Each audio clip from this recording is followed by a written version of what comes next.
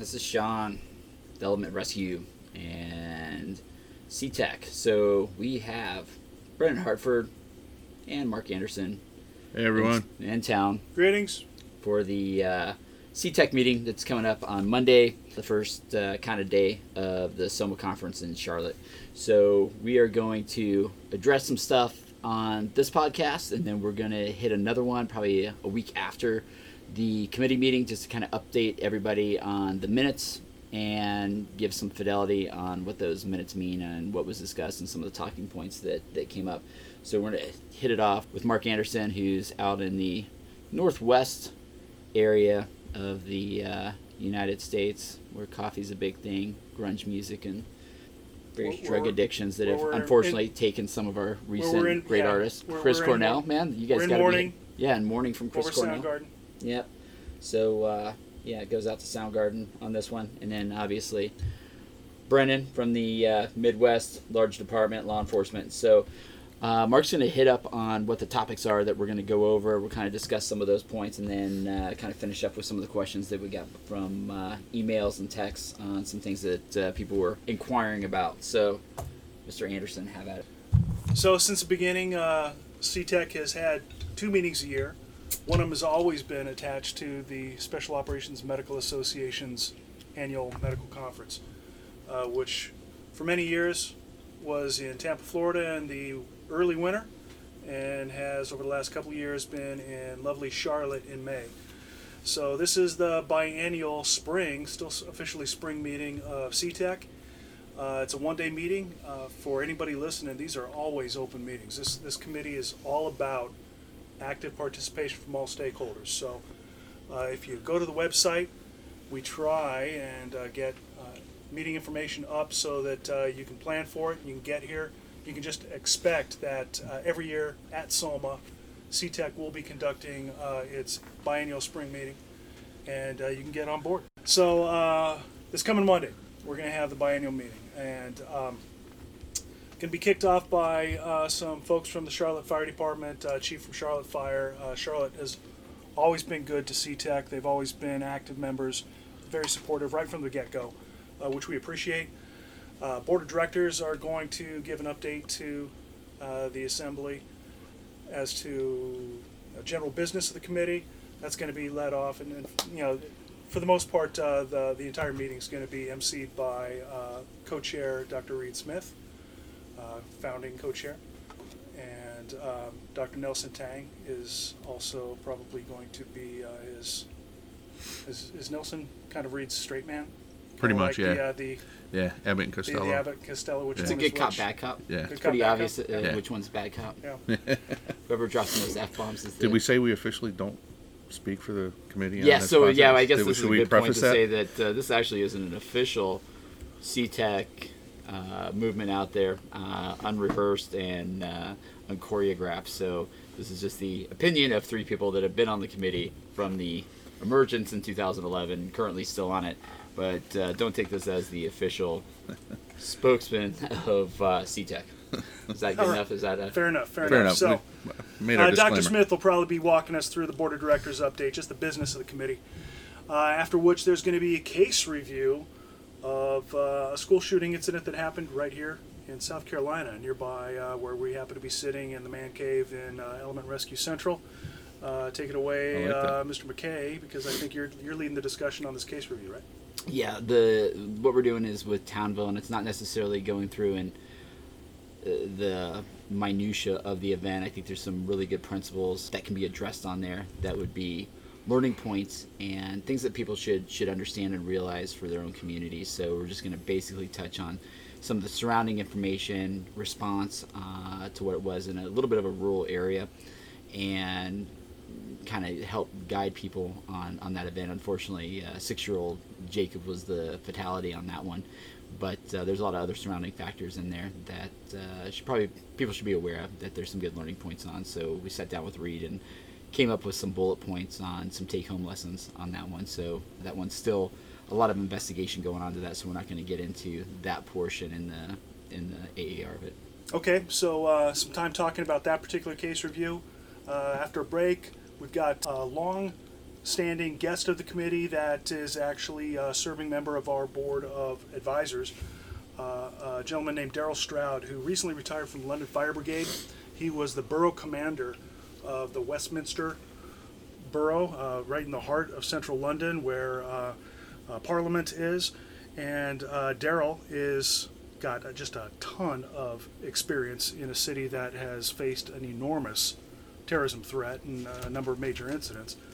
And Daryl's going to be talking primarily about the recent ramming attack in Westminster. The guy who ran across Westminster Bridge towards the Houses of Parliament, just ran down a bunch of people on the bridge, jammed his vehicle into a fence, made entry into the Parliament compound itself, threatening security forces there, and ended up getting shot. So that's going to be interesting, and not only just in general, because we love to hear Daryl talk, because anybody with a British accent sounds smart, right? They do. But this is a thing that is a huge concern for me personally, where I work, is ramming attacks. Probably not a terrorist attack, but the recent event just a couple of days ago in New York City, Times Square, where a guy goes into a crowd in Times Square, kills somebody, injures 22. And I know in my jurisdiction we have public mass gatherings, and the whole problem of figuring out how to allow easy public access, ingress and egress into a space while defending that space against vehicles is a whole... Very difficult. Yeah, how simple is it to put an SUV into a crowd of people? Not a lot of training or... Even if you put up bollards, not having the right bollard system to protect folks, not having it deep enough to actually stop a vehicle or the appropriately sized vehicle. Anyway, it's going to be really interesting to hear what they're doing in London, not only based on that particular incident, but I'm sure it'll spark some discussion for not only how we as a society here in this country defend our people from that type of attack, but what sort of injury patterns we're going to see. You know, when we think of terrorism attack, we've been fixated on firearms and explosives, and you know, a lot of people on the committee in very recent years have been worried about fire as a weapon, and now we're having to work in an MCI with a lot of blunt force injury. Mm-hmm. So, you know, not something that's necessarily focused on by the various tactical care guidelines that are out there. Is what are the implications of major blunt force injury in this type of MCI. Mm-hmm. Anyway, so after that case review, we're going to transition into a discussion with some representatives from the Board for Critical Care Transport Paramedic Certification. And they have reached out to the committee. We'll be talking to the membership about input for their certified tactical paramedic testing process. So we're going to find out what that's about, what they would like from us, how we can improve their process, and make that a useful thing. Is it a useful thing? Yeah, we'll see. We'll hear the brief. I don't know any enormous amount about it. I don't have enormous amount about it. I mean, not in my area. I don't even know if there's anybody from Illinois that's taken it. Yeah, we'll definitely we'll make that a talking point on the next podcast. Report back. After which, we're going to go into a briefing with the ASTM Tourniquet Standard Project, which is an initiative from the National Institute of Standards and Technology at the U.S. Department of Commerce. From the Standards Coordination Office, a small working group has been put together of subject matter experts and stakeholders to talk about whether and how there needs to be an official standard for how... Very well put, Mark. You like that? You like that? Official standard for the Standard Committee for limb tourniquets. You know, we have been so dependent on data generated from the U.S. Department of Defense and the use of limb tourniquets in wartime on a wartime military population. And there have been a lot of applications since tourniquets were widely deployed here in the civilian world. But gathering that data is a little tough. It's not as easy when you, as the ability of the Joint Trauma System to gather data. But what has clearly emerged is the need to really clarify for people what the hell a limb tourniquet ought to be versus some of the snake oil that's out there. Yeah, being marketed as I tournaments. think this is going to be a good one, and so a couple of us are on that and sit on that. I think all of us have an involvement on it, but Mark and I have been on those phone conversations as we're talking about that, as quite a few of our colleagues out there, and I think this will be good. I think a lot of the precipitating factors of that has been really what we talked about. I did a couple of talks with Brent Burr on his Medic 101 podcast where we kind of discussed this a little bit, but I didn't really bring the official ASTM tourniquet standard committees up that's going on right now, just because it was really evolving when we did those podcasts, but kind of alluded to certain tourniquets and things like that. But as far as that testing goes, I think it needs to be out there.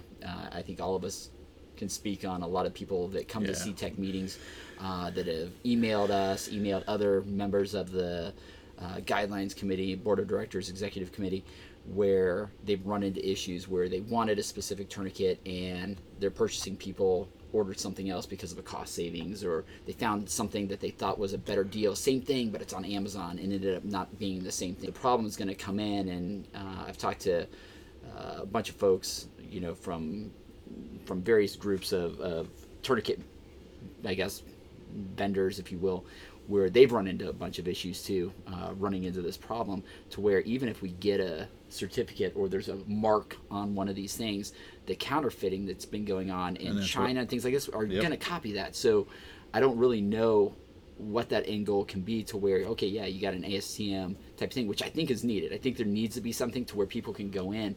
But at that same point, I don't know how you're going to really enforce that, because I don't think ASTM is really an enforcing body at all, to where they'll go on to Amazon and be like, oh, look, they say this is a cat, or they say this is a soft T, and then go in and order them and realize they're counterfeits from wherever. Right. I don't think they're in the business of enforcement. They're in the business of certification. Right. And if you have all these counterfeits out there that specialize in complete counterfeiting, then I don't know, man. It's going to be an interesting discussion, and being involved along with Sean in this working group so far has been an eye-opener for me, because I am learning that some of the data that I have just taken as gospel may not be as rock solid as I thought it was. And I know that's being kind of cryptic right now, but we're going to have to wait until this discussion happens, and the people that are running this effort figure out how they want to approach this. But man, I'm here to tell you, as an end user and as a stakeholder, some of the numbers out there may not be quite what you think that they were, in terms of how existing commercial limb tourniquets claim effectiveness and safety. Certainly, I think effectiveness is probably the issue that's more at that needs to be proven.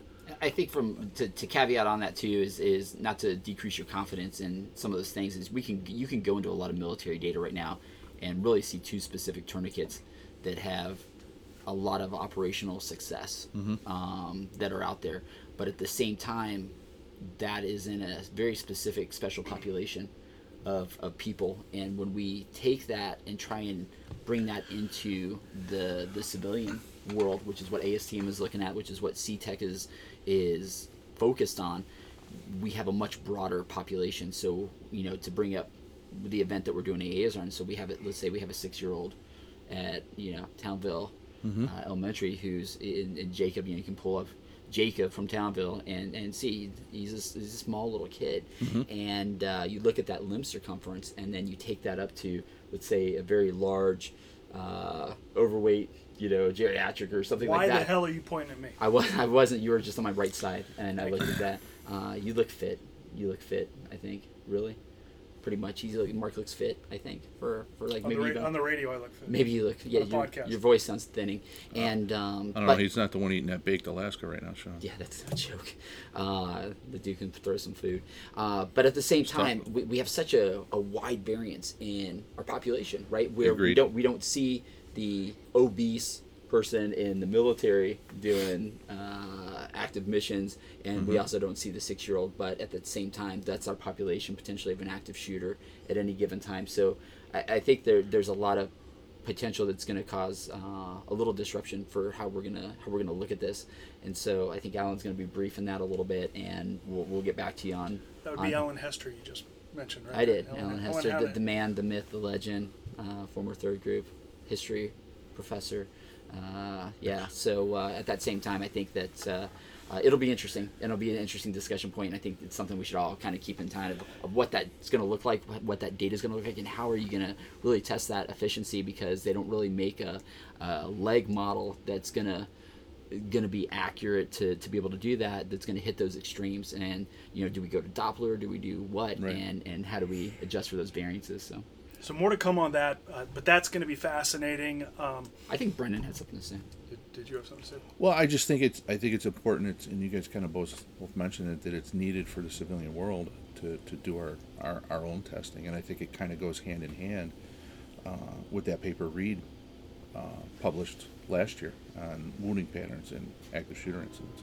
Yeah. Start gathering our own data, and because it may be different, it may not be different, but And I think we we're need gonna, to answer that question. I think we're going to get into that a little bit. I think at some point where you have first care provider down that we're going to talk about. I know it's one of the questions that we have That's that we're going right, to talk okay. a little bit about Reed's paper. But at the same time, I think it's important to say that no matter what we're talking about, even though we may not see the relevance of large-scale tourniquet utilization in civilian active shooter events like we see in the military, and we'll discuss those here in a second, but what we do see is an enormous amount of tourniquet applications from EMS and specifically law enforcement for car accidents, dog bites. I mean, the saves when we get those in are pretty astounding. Look to Dallas, look to Philadelphia, look to New York, Right. and you're going to see some unbelievable from, there was that video of the guy getting his leg run over when the truck made a hard turn in New York, and they had a great save with the tourniquet on that. But we see a lot of the tourniquet saves that are out there are not predominantly gunshot wounds, right? Right. It's those cops that have tourniquets, the EMS has tourniquets, fire,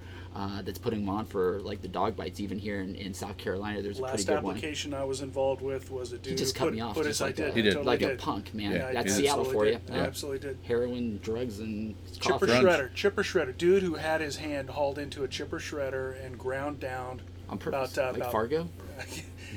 I don't think anybody put his hand into the chipper shredder. Thank God. I was going to say, But, he owned somebody from the Seattle's mafia. getting Well, Key teaching point there was the application of a limb tourniquet on a traumatic amputation that may not actively be bleeding, which in that case it wasn't, but initially responding crews recognized the need, and they put a limb tourniquet on just above the level of the amputation, and the guy had a good outcome, but it ain't all about penetrating trauma from firearms.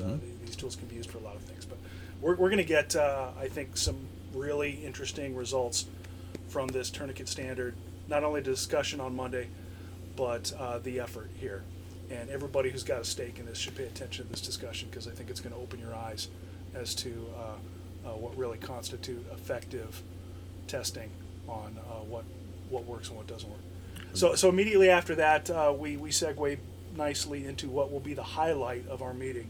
And I say that because I will be the one leading that particular 20-minute discussion. I'll probably be sleeping. Will you bathroom break? Potty break? Yeah. Potty. There we go. Potty break, everybody? Actually, it's pretty cool. It's international TECC outreach. Oh, that's cool. And All right. we've got some guests of the committee and some active committee members who are from faraway exotic places like Canada. I've heard of such a land. I've never Such visited. an visited. odd and strange and polite land. Dr. Eric Vu is the medical director for the Vancouver, British Columbia Fire and Police Departments, and he's a member of our guidelines committee. He's going to be giving a brief on efforts to widely deploy TECC guidelines in the civilian emergency responder world in Canada. As well as we've got a couple of other people we know are attending the meeting and will be participating in this discussion. Dr. Florent Jossa, I think I've got the German pronunciation. That's common spelling. Jossa. Florent is actually a trauma anesthesiologist who works for the German Army and is a long-time participant in SOMA. He runs an equivalent medical conference that's conducted in southern Germany every 2 years, which is just a big, fantastic, I was fortunate enough to go last year, conference But he's going to be talking about TECC in Germany specifically and his perspectives on the employment of such guidelines on the European continent. So that's going to be cool, and there are some weird aspects to Europe and the deployment of TECC there, because I think in most cases we find that there is a lot more integration of military and civilian agencies in Europe than there is in the United States, clearly. So you've got, for example, Dr. Josa is an Army doc, but he works in a trauma center that serves the civilian population. They've got helicopters that cover a wide region. They've got ground ambulances and crews that serve the general population. So it's going to be interesting to hear what the kind of the mix is between military medics that may be utilizing TC3 guidelines when they're deployed taking care of soldiers, and then they need to mentally make the switch to TECC guidelines or similar guidelines when they're working with a civilian population. So that's going to be cool. We've also got a trauma surgeon named David Chu from Singapore, who works closely with the Singaporean government and armed forces, who's going to be talking about same sort of issues there, how they have deployed these types of trauma care guidelines not only in their military community, but how they have worked to translate them into their civilian population. And we're looking at opportunities for partnership and outreach. So we learn from them, they learn from us, and we share the effort.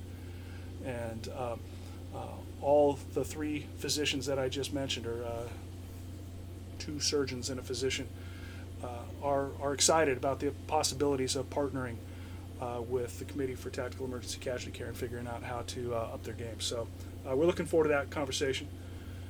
After that, we switch into some discussion about First Care Provider Initiative, which is kind of a subset of the TEC initiative. It's been done in a lot of places under some different names, under some different programs, but the gist of it is, we need to deploy some force multipliers, right? We need to get the citizens out there taking care of problems over the first 5 minutes while somebody calls 911 and emergency responders get to the incident site. So specifically, the update's going to be about an ongoing effort in California. Sean, I think you know more about this than I do, but there's an assembly bill in the California Assembly, Assembly Bill 909, that, so as far as I know, this may be the first statewide initiative along these lines, but that is to mandate the deployment of public access trauma kits in certain types of public assembly buildings. Yeah, and I think a lot of props go out to Ofer, who's on the CTEC committee also. That'd be Ofer Lichtman. Ofer Lichtman, common spelling. From Rancho Cucamonga. From Rancho I love Cucamonga, that man. name. I do Rancho too, man. Cucamonga. I love saying it. It sounds That's like a something- Mexican dish. Man. I was just love gonna say- Mexican It food sounds like and something from a margaritas. Bugs Bunny cartoon. So, I work at Rancho Cucamonga. so that was Mark Anderson for those Sorry, that Ofer. want. Yes, I love you, Ofer. So I will say this about It's a Square Away Fire Department. they are, and that's what I was gonna say is when you look at that West Coast, Rancho has taken a flipping enormous lead, and we should probably do a podcast with Ofer. And That'd be a good podcast. Yeah, I Ofer. think I'm leaving Soma. From Rancho Cucamonga? Yes, I'm leaving, and I'm presenting in Palm Springs on Wednesday of next week, and then Thursday I'm linking up with Ofer and their tech rescue chief, looking at doing some high angle stuff up in their area, man, which will be cool. So I may take that time and try and do a podcast with him while we're out there, That's just a great because idea. of what their initiative has, and they are just an extremely progressive. Yep. Took the bull by the horns. I think linked up with some of the Arlington posse on the rescue task force and basically adopted it to make it fit their needs that they found out there. But I will tell you, there's some links that when we talk to Ofer, we'll put a bunch of links on there to some of the TV stuff that they've been doing and the press coverage that they've been getting. But they've taken just an incredible role of integration between their law enforcement, fire, EMS, even hospital systems, put together some unbelievable training for the first responders, have integrated rescue task force at a level I think most people would dream of getting to. Probably, I mean, like you mentioned, they teamed up with Arlington. Probably the only ones that I know that do it as good or better as Arlington than them does. Yeah. I mean, and it's not the same thing, right? Because Right. every municipality is different, but they've adopted what they need to the point where even the incident command They've got some positions in there, so they've gotten over the issues of the incident command issues of an active shooter, where who's going to take command here when everybody's going in, and they've Right. created new subsets into it. So they've done some phenomenal work, man. And that's kind of what I mean from not from an actual specific technique perspective, but from their overall adoption and buy-in from all of their agencies. Yeah, from everybody. Yeah. And then they've taken it that next step and ripped it out into first care providers. Yeah. So I know that Rancho has taken just a huge role, and Ofer and some of his colleagues there have really taken a lead in doing the first care provider, getting it out to the public who really needs it, kind of following that old 70s, 80s American Heart CPR type of thing, and realizing that those people are going to make the biggest difference. Yep. And they've gotten some good press coverage on some of the stuff that they've done. And I think the origin of that was actually, I think, one of the representatives or councilmen or whatever that sit in the political position to make a change, actually took one of Ofer's classes, and I think that's behind the 909 thing. It's their area code, or it's part of their zip code, or whatever. But and it's taken a huge lead. He was that impressed with what that was, believed in it, and then started to make this push into it, to be able to get these first care providers following those guidelines in. So props I out think to specifically the they're CASA there. talking about public access trauma kit deployment, which is a critical component. Mm-hmm. All Well, of you that are actively doing public outreach and doing trauma first aid or some variant, whatever name you're using for it, but getting your citizens involved in this sort of stuff, you can teach people what they need to do. You probably ought to, in my opinion, be teaching them improvisational techniques in case they don't happen to have gear on them or they don't have stuff handy. Townville. But like in Townville. But certainly, if you have high-risk occupancies, places where large numbers of people gather, or they're inherently considered high risk, like courthouses or whatnot, having a trauma first aid kit in a cabinet on a wall, just like an AED, is probably a good idea. So next time, those of you who are listening to this, next time you're wandering through an airport, that we happen to know a couple of companies that are in this business that have done an effective job of putting their public trauma first aid kits out into these spaces. And pay attention. Pay attention to your surroundings. And you look at those cabinets, and it may not be an AED in there. It may be a trauma first aid kit. And once you are tuned into that, now you know if something happens at the security checkpoint at the airport, and if necessary, you can get to that wall, you can get a kit down, you can get the gear out that you need to save lives.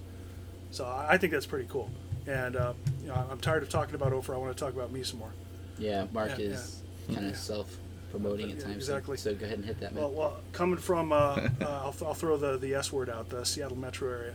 We do a pretty good job with out-of-hospital cardiac arrest in Seattle, in the metro area there. And as much as I would like to think it's because of medics like me, it sure as hell ain't. Yeah, thank you. So sorry. That was my It's because citizens up there are willing to take CPR training, and they're willing to actually engage with helping another citizen out. And it is the very, very, very rare circumstance where we'll roll up on an out-of-hospital cardiac arrest where there's not at least a couple people who are actively engaged in helping that down citizen. So, man, the more any of us can work in our communities to work with your fire departments that already have CPR programs, that's what I'm heavily involved in right now, is trying to build a parallel program that teaches trauma first aid, first care provider, same model that we're using for public CPR training. Go at it hard. There's just such fertile ground for doing good for the people we work for. And also, at the same time, look into some of your local other assets that may be in there that you're just not aware of. I can tell you that some of the marshals, especially a lot of the guys that were involved with the SAW group and things like that, in their area courthouses have already instituted a lot of these things. I know in Kentucky there's some great movements and some movements, so find out what's going on locally also that maybe the marshals heading that up and see if you can't team up and gain some assets. Yeah. So believe it or not, that's all before lunch. So that's you're still talking. I'm still talking. Okay, still good. talking. So we're gonna try and hit all those subjects before we get to lunch. After lunch, we come back, working group updates.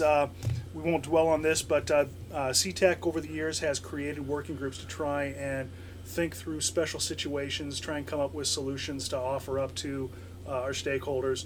And there's a number of working groups that exist.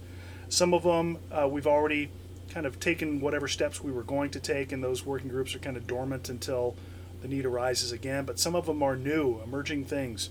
So reading through a quick list, there's the implications of TECC and command and control, so incident command issues. We had a rescue and casualty collection point working group that is going to be split, and there's going to be two primary. There's going to be two groups that are focusing specifically on those two subjects, and the illustrious Mr. McKay to my left here is going to be heading up those efforts. Any comments on that work? Yeah, we talked about him a bunch, and I'd say if you have an interest in him, we kind of talked about him ad nauseum with Brent Burr on his Medic 101 podcast that's on iTunes. And I think we originally looked at it as a whole, like, okay, let's manage a CCP and let's get people out. What we realize is there's a huge operational gap from one coast to another that exists in even down to terminology that's setting the brakes into organizations where fire department, law enforcement, EMS isn't agreeing on, can you call it a CCP if it's inside? I thought it had to be outside. They're looking at MVCs as the example, which an MVC CCP is not what you're initiating in an active shooter type of event. It's a real different mindset, as is everything else.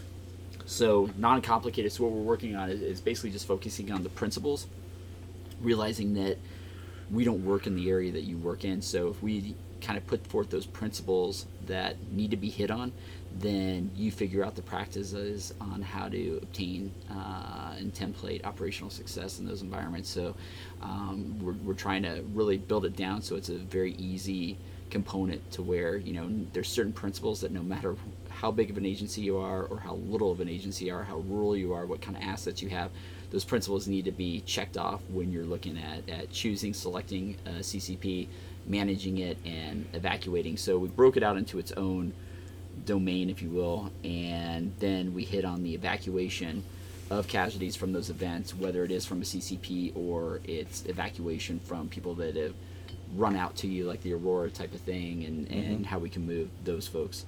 So we broke those up into two things, so it's a little bit more bite-sized, I guess.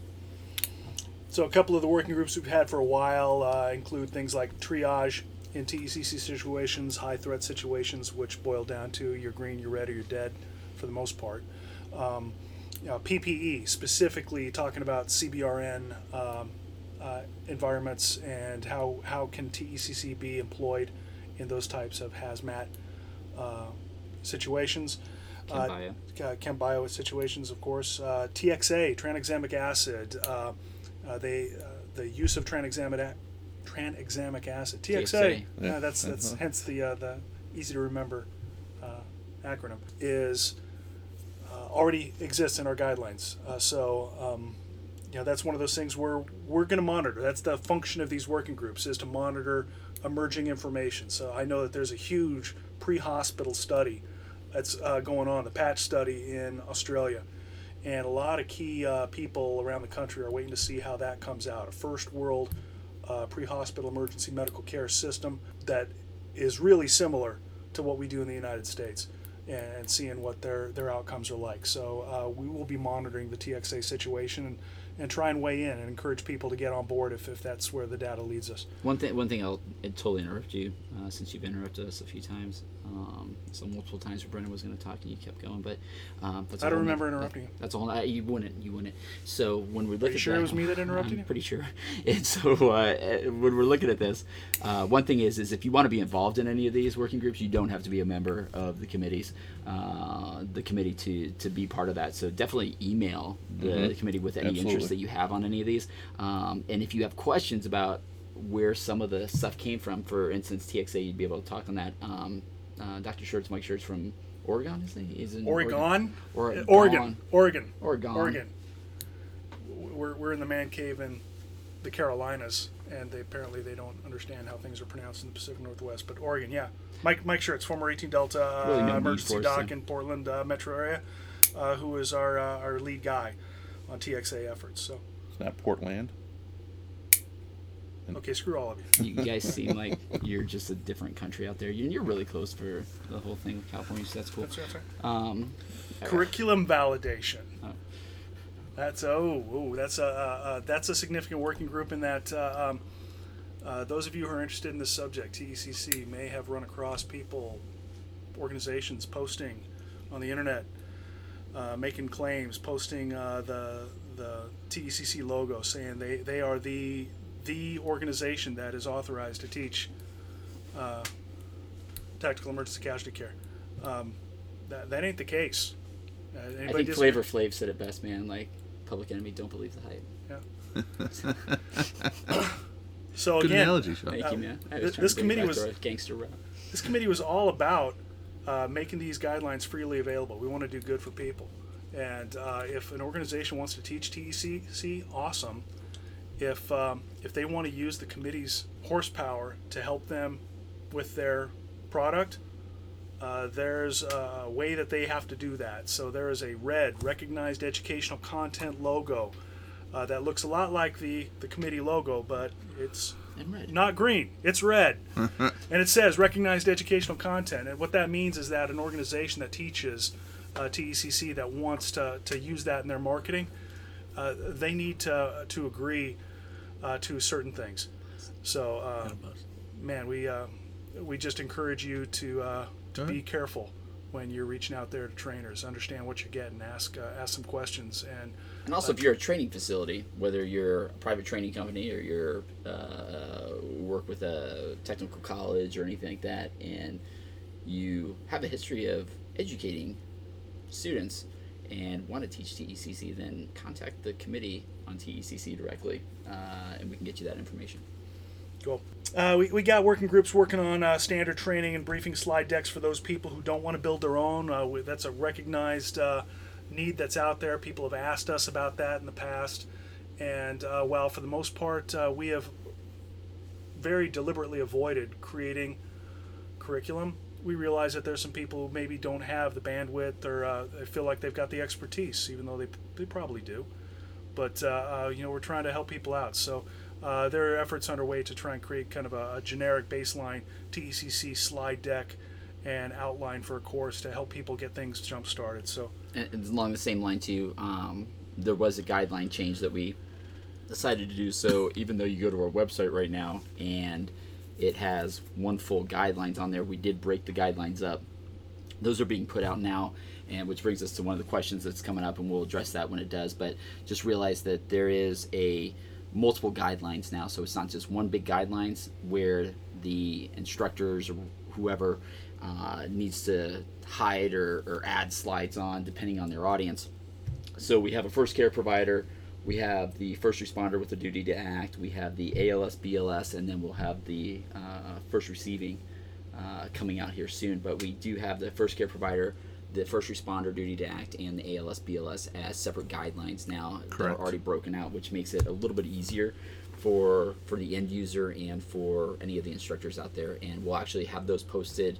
If you go to Element Rescue, it's on our blog, but we're going to be updating the website for CTEC and all. So we just, as a kind of a quick fix, we posted those on Element until we get everything back up onto the CTEC website, which we'll talk about here in a little bit. But you realize that the curriculum stuff, and Mark can be a good one to talk about that since you're on the curriculum guidelines, the guideline committees.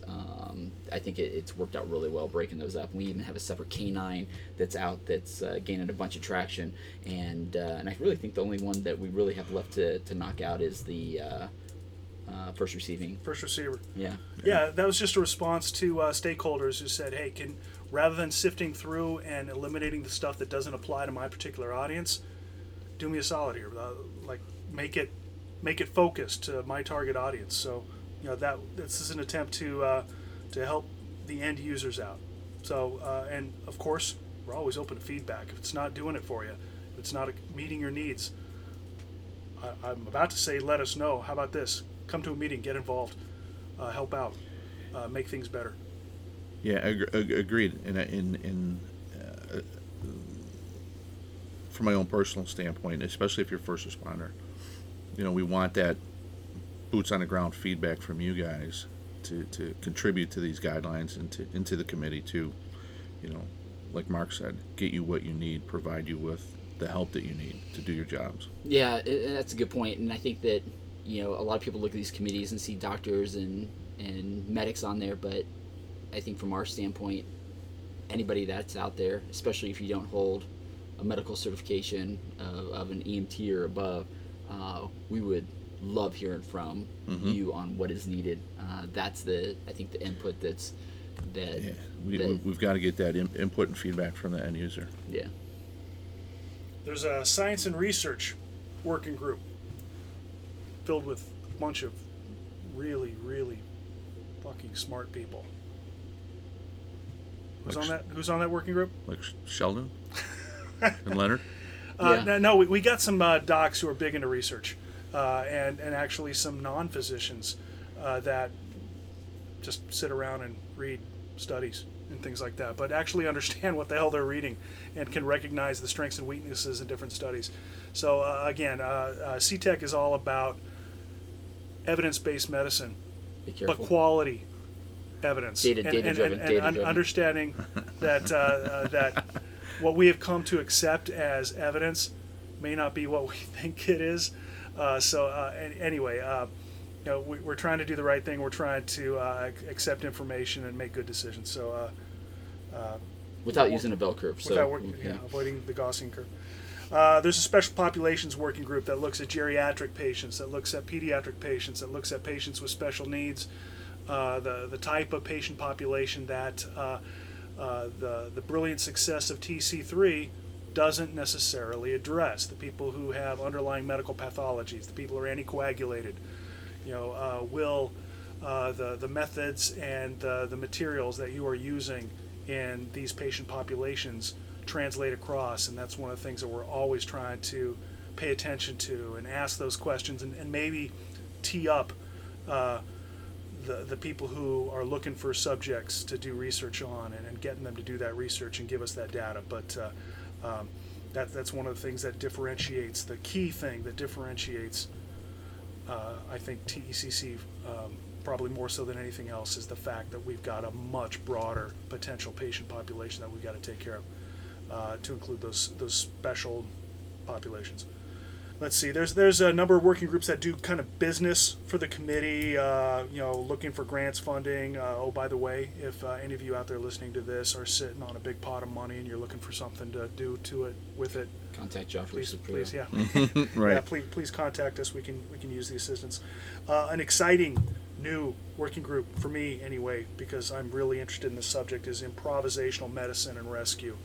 And again, the incomparable, illustrious Mr. Sean McKay to my left here, I think, will be the driving force behind that, and has already actually done a considerable amount of research. But yeah, I think we've all gotten into the point where ditch medicine and that type of thing of hey, check this out. We can put a tampon in a penetrating wound and it's going to be awesome.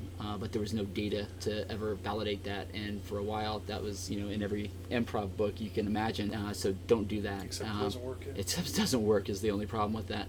And a lot of people come up with these things, pull it out of their butt, and don't validate anything with any science or research or documentation. So we've tried to go upon bringing science into the improv world, using simple physiology, physics, and patho, and then try and validate that. So that's what we're putting out now. We've done some tourniquet stuff. We've done a lot of research with rescue and improv for evacuation purposes, and going through those things like how to manage an airway, sucking wound, something that maybe needs to be decompressed, and all on what actually works, and putting the science behind that. So that's pretty much what we're working on. And the validation of that is, we may have instances like Townville where they didn't have a tourniquet and a nurse had to try and improv a tourniquet on a small kid's leg with a t-shirt, add other things in there and a windlass and something to hold on to that, what works, what doesn't work. I can tell you that a lot of my thoughts going into it and teaching this for a lot of years, that once we started trying to validate that through science, that a lot of things that I thought were critical weren't actually as critical in the success of an improv modality. And those things that we kind of wrote off as, hey, that's an easy one, like, what were we going to use to hold the windlass under pressure, actually turns out to be probably one of the more critical aspects of success on those. So if you have any interest in that, definitely hit it. But when I look at it, yeah, any of us need to be able to improv. If we go into something and just have one or two of something, we're probably going to need more of it. So the chances for you to improv, even professionally as a responder, are there. But if we look at those people that are full-time law enforcement that works UC or anything like that, that is kind of an everyday thing potentially for you to save yourself or a buddy or something like that. So. Man, I'm a strong advocate for that. If you're training your people, if that's your gig, you train your responders, whether you're a cop, whether you're a fire or EMS guy or whatever. If you're not training your people in the PACE method, you got your primary plan, you got your commercial limb tourniquets, but if you don't have backups, if you don't have at least a couple of improvisational techniques that you've told your people, whether it's using a triangular bandage and a pair of trauma shears and some 2-inch medical tape to create a limb tourniquet, whether it's using a BP cuff properly to create a limb tourniquet, if you don't have a couple of backup plans, you're probably failing your personnel by not training them well. So that improvisational med rescue stuff is going to be cool, and it's going to actually, we're going to be able to produce some data behind what works, how well it works. Am I always going to defer to a commercial engineered device with a lot of data behind it? Of course, but I'm not always going to have that stuff with me. Breaching, again, Mr. McKay, you're going to be taking the lead on a breaching working group. I am not. You're not? Who is going to be? I will tell you, the Eric Sutherland from down in Florida is, and so we've been working together for a while on this, so we're just kind of opening this up, and one of our buddies, Dominic Bergani, who teaches with Element quite a bit for the military and all, is phenomenal, and so we basically have Eric Sutherland heading that up, who also runs the Tampa Bay TACMed page, which is phenomenal. A lot of people from one coast to the other are part of that. If you're not part of that, definitely hit on that, because Eric puts out some incredible information and also does a lot of the medical stuff for ITS. But Eric's absolutely phenomenal. I just saw him a couple weeks ago, and coming up through the Carolinas, just because a lot of good Americans like to vacation up here versus where Mark's from. Right. And so you blame him? No, not really. So with that, he's going to do a phenomenal job. We're obviously a part of that working group too. For those that dig breaching, realize that the focus is absolutely breaching for those instances where there's barricaded instances, like we saw with Platte Canyon with nickel mines 5 days later, and then 6 months later we had Virginia Tech. All issues with accessing a patient with that, but realize access goes beyond that initial, like in the case of Virginia Tech with Cho chaining the 3 entrances that he had access to. It also goes into the fact that lockdown is such a huge deal. Those teachers are not going to be opening those doors for you, as we saw in Sandy Hook, where the badge gets slid under the door and slid back. They're taught not to, which means if you're going to make access to any injured people into a lockdown situation or need to evacuate them, that is a breach. You're going to need to be breaching. And then the fact that you may want to be able to breach for a more advantageous egress to evacuate your patients away from where a potential threat is or an unknown area is, that's going to be a breach also. So we're going into a lot of ways that one person can breach, and realize that we're looking at things like one man breaching with a Halligan, which we spent a couple hours doing the other day, playing around with some new techniques. But also, we're not going to expect that every patrol officer out there is going to get the funding to be able to put a 30-inch Halligan or even a 24-inch Halligan into their vehicles. So we're showing techniques of improv even within breaching, right? So how can you breach your typical padlocks you find in a school with your tire iron or your asp? Those things that are readily available. So Crown Victoria at 40 miles an hour. That's it. Going through a door. After you've identified that it's not a Chechen takeover where they typically will put kids in front of the door. That'd be bad. That'd be embarrassing for everybody. At the same time, what is a mindful way that you can make access very, very quickly into these areas and create a perturbation for the threat? Which is something I think we have not paid enough attention to. Before you can assess, before you can treat, before you can extract, you got to access. But that doesn't coincide with the threat algorithm.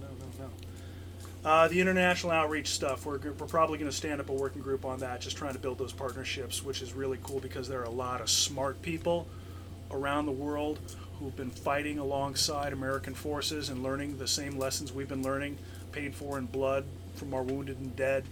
And they've got insight, and they've been doing studies, and they've been solving their own problems. So the more we can work with them, the better off we are.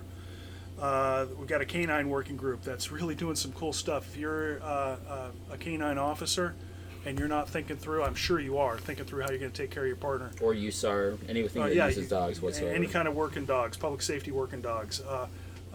We have got a partnership with some really cool people that are taking the concept of TECC over to the working dog world. So look at it, give us a call. But get involved in these working groups. If there's specific applications of TECC that we are not addressing, if there's kind of a subspecialty that is important to you that we are not providing you some guidelines on, let us know. Pitch it. Get involved. Help out. Along with what Mark just hit on too is two things. We'll hit up the canine thing, and on that there's a couple downloadable things besides their guidelines. They also have a canine casualty card, and I mean they have done a phenomenal professional job at hitting on that. The other side too is we put some breaching series out. So for those people that are interested in breaching, we started doing a Halligan series, and we're going to work our way through various door and construction types of doing that with the Halligan. And we've got a couple videos up. If you go to Rescue Craft on their YouTube channel, so go to YouTube, type in Rescue Craft, and there's a playlist for breaching where we started some breaching videos, kind of how to. We're working on doors that come out towards you, outward, working through doors that are going inward. We've also got some stuff coming out here in the next week on various padlock systems and breaching those really quickly. And I think Mark just hit up the canine website there. So it's very intuitive. K9TECC.org. Excellent website, led by a vet, an emergency vet named Lee Palmer, who's been working with the committee for a while. Just an extraordinarily talented and knowledgeable guy, and dedicated to taking care of working dogs. So if you are an officer and you've got a canine partner, or if you're a search specialist and you've got your search dog, man, you owe it to yourself, you owe it to your partner to get up to speed on this stuff. I think that's pretty much it for working groups. Getting back to it's going to be a long day, but then we break into some open guidelines discussion at every one of these meetings. We are looking at ways of improving the product for people. So I know that one of the primary topics here, if I can find it and bring it up real quick, that's going to come up in the open discussions section. Is we're going to be talking about this is an interesting topic, chest seals, open chest injuries. We've been taught for years and years and years that we got to seal them. Do you really need to take an open pneumothorax and seal it? It's the dogma, but do you need to? We're willing to throw down and challenge established dogma, even stuff that's just come in the last 10 years. Show me the evidence and let's think it through. Do we really need to be putting something over a hole in somebody's chest that's communicating air in and out? Because, as a good friend and a very, very smart physician friend of mine said, the sound of air moving in and out through somebody's chest is the sound of them not dying of a tension pneumothorax, which has kind of stuck with me. There's going to be some discussion about increasing in our guidelines a systolic blood pressure to 100 as kind of the driver for how we manage elective hypotension. Talk about burn management, the use of water gel, some things like that. Especially since a lot of attention has been paid recently about the use of, I guess all arson is intentional, right? But mass casualty arson, fire as a weapon, going to a place of mass gathering, trapping people inside and setting the building on fire. There's a guy who comes from the fire-based EMS community who has spent a lot of time worrying about this. Holy crap. Man, I'm looking across the table at a cop here, and I can just imagine standing outside a building that's filled with people, and somebody from the fire side's looking at the cops saying, "Hey, if you'll take care of those bad guys, we'll go put the fire out." And this police commander says, "Hey, you take care of the fire and the smoke, and we'll go take care of the bad guys." We've had somewhat similar incidents, on a much smaller scale with our SWAT team. You start a house on fire when the bad guy's still in there. What do you do? Yeah, probably talk to Dan about some of the stuff. I mean, there's a couple notorious ones out in LA there too, right? Those were on purpose. Yeah.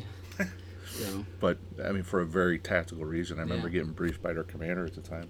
yeah. But yeah, you got to have a plan. Yeah, basically. if we would look at some of the incidents, even if fire was used as an air denial technique by the bad guys in the Westgate in Africa, and it's a very easy, very cheap way that doesn't cost a lot of training. It doesn't raise any flags with somebody getting gas and diesel and a match and wreaking havoc. So It's Right. back to that access thing. Right alongside breaching, they can deny access to emergency responders for us to get to our casualties just by making an IDLH environment, Right. or close to, and now how are we going to deal with it and the burn injury patterns that are going to result from that. So, and then tee it up, open comments every time we do this. If you have a beef with the way the TECC guidelines are written, come to a meeting, throw the challenge flag, bring your A game, because there's some really smart people in the room, but everybody in the room understands that we may not have gotten it right. There may be emerging information. There may be stuff that we didn't think about. There may be stuff that we did think about, but it doesn't apply to you. But come to a meeting, throw the red flag, call bullshit, say, hey, what about this? And every time we are willing to look at the treatment guidelines and open our minds up to making them better. So, and that's it. That's going to be a long damn day.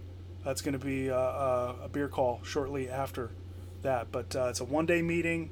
It is Monday, May 22nd. It is open. It is in conjunction with the Special Operations Medical Association Scientific Assembly, but you do not have to pay to attend the SOMA conference in order to attend our meeting. We'd strongly encourage you to, because there is just a metric shit ton of great information to be gleaned by attending SOMA. But man, if you're in the area, or you can make a quick couple of hour car ride, if you're within striking distance of Charlotte, come by on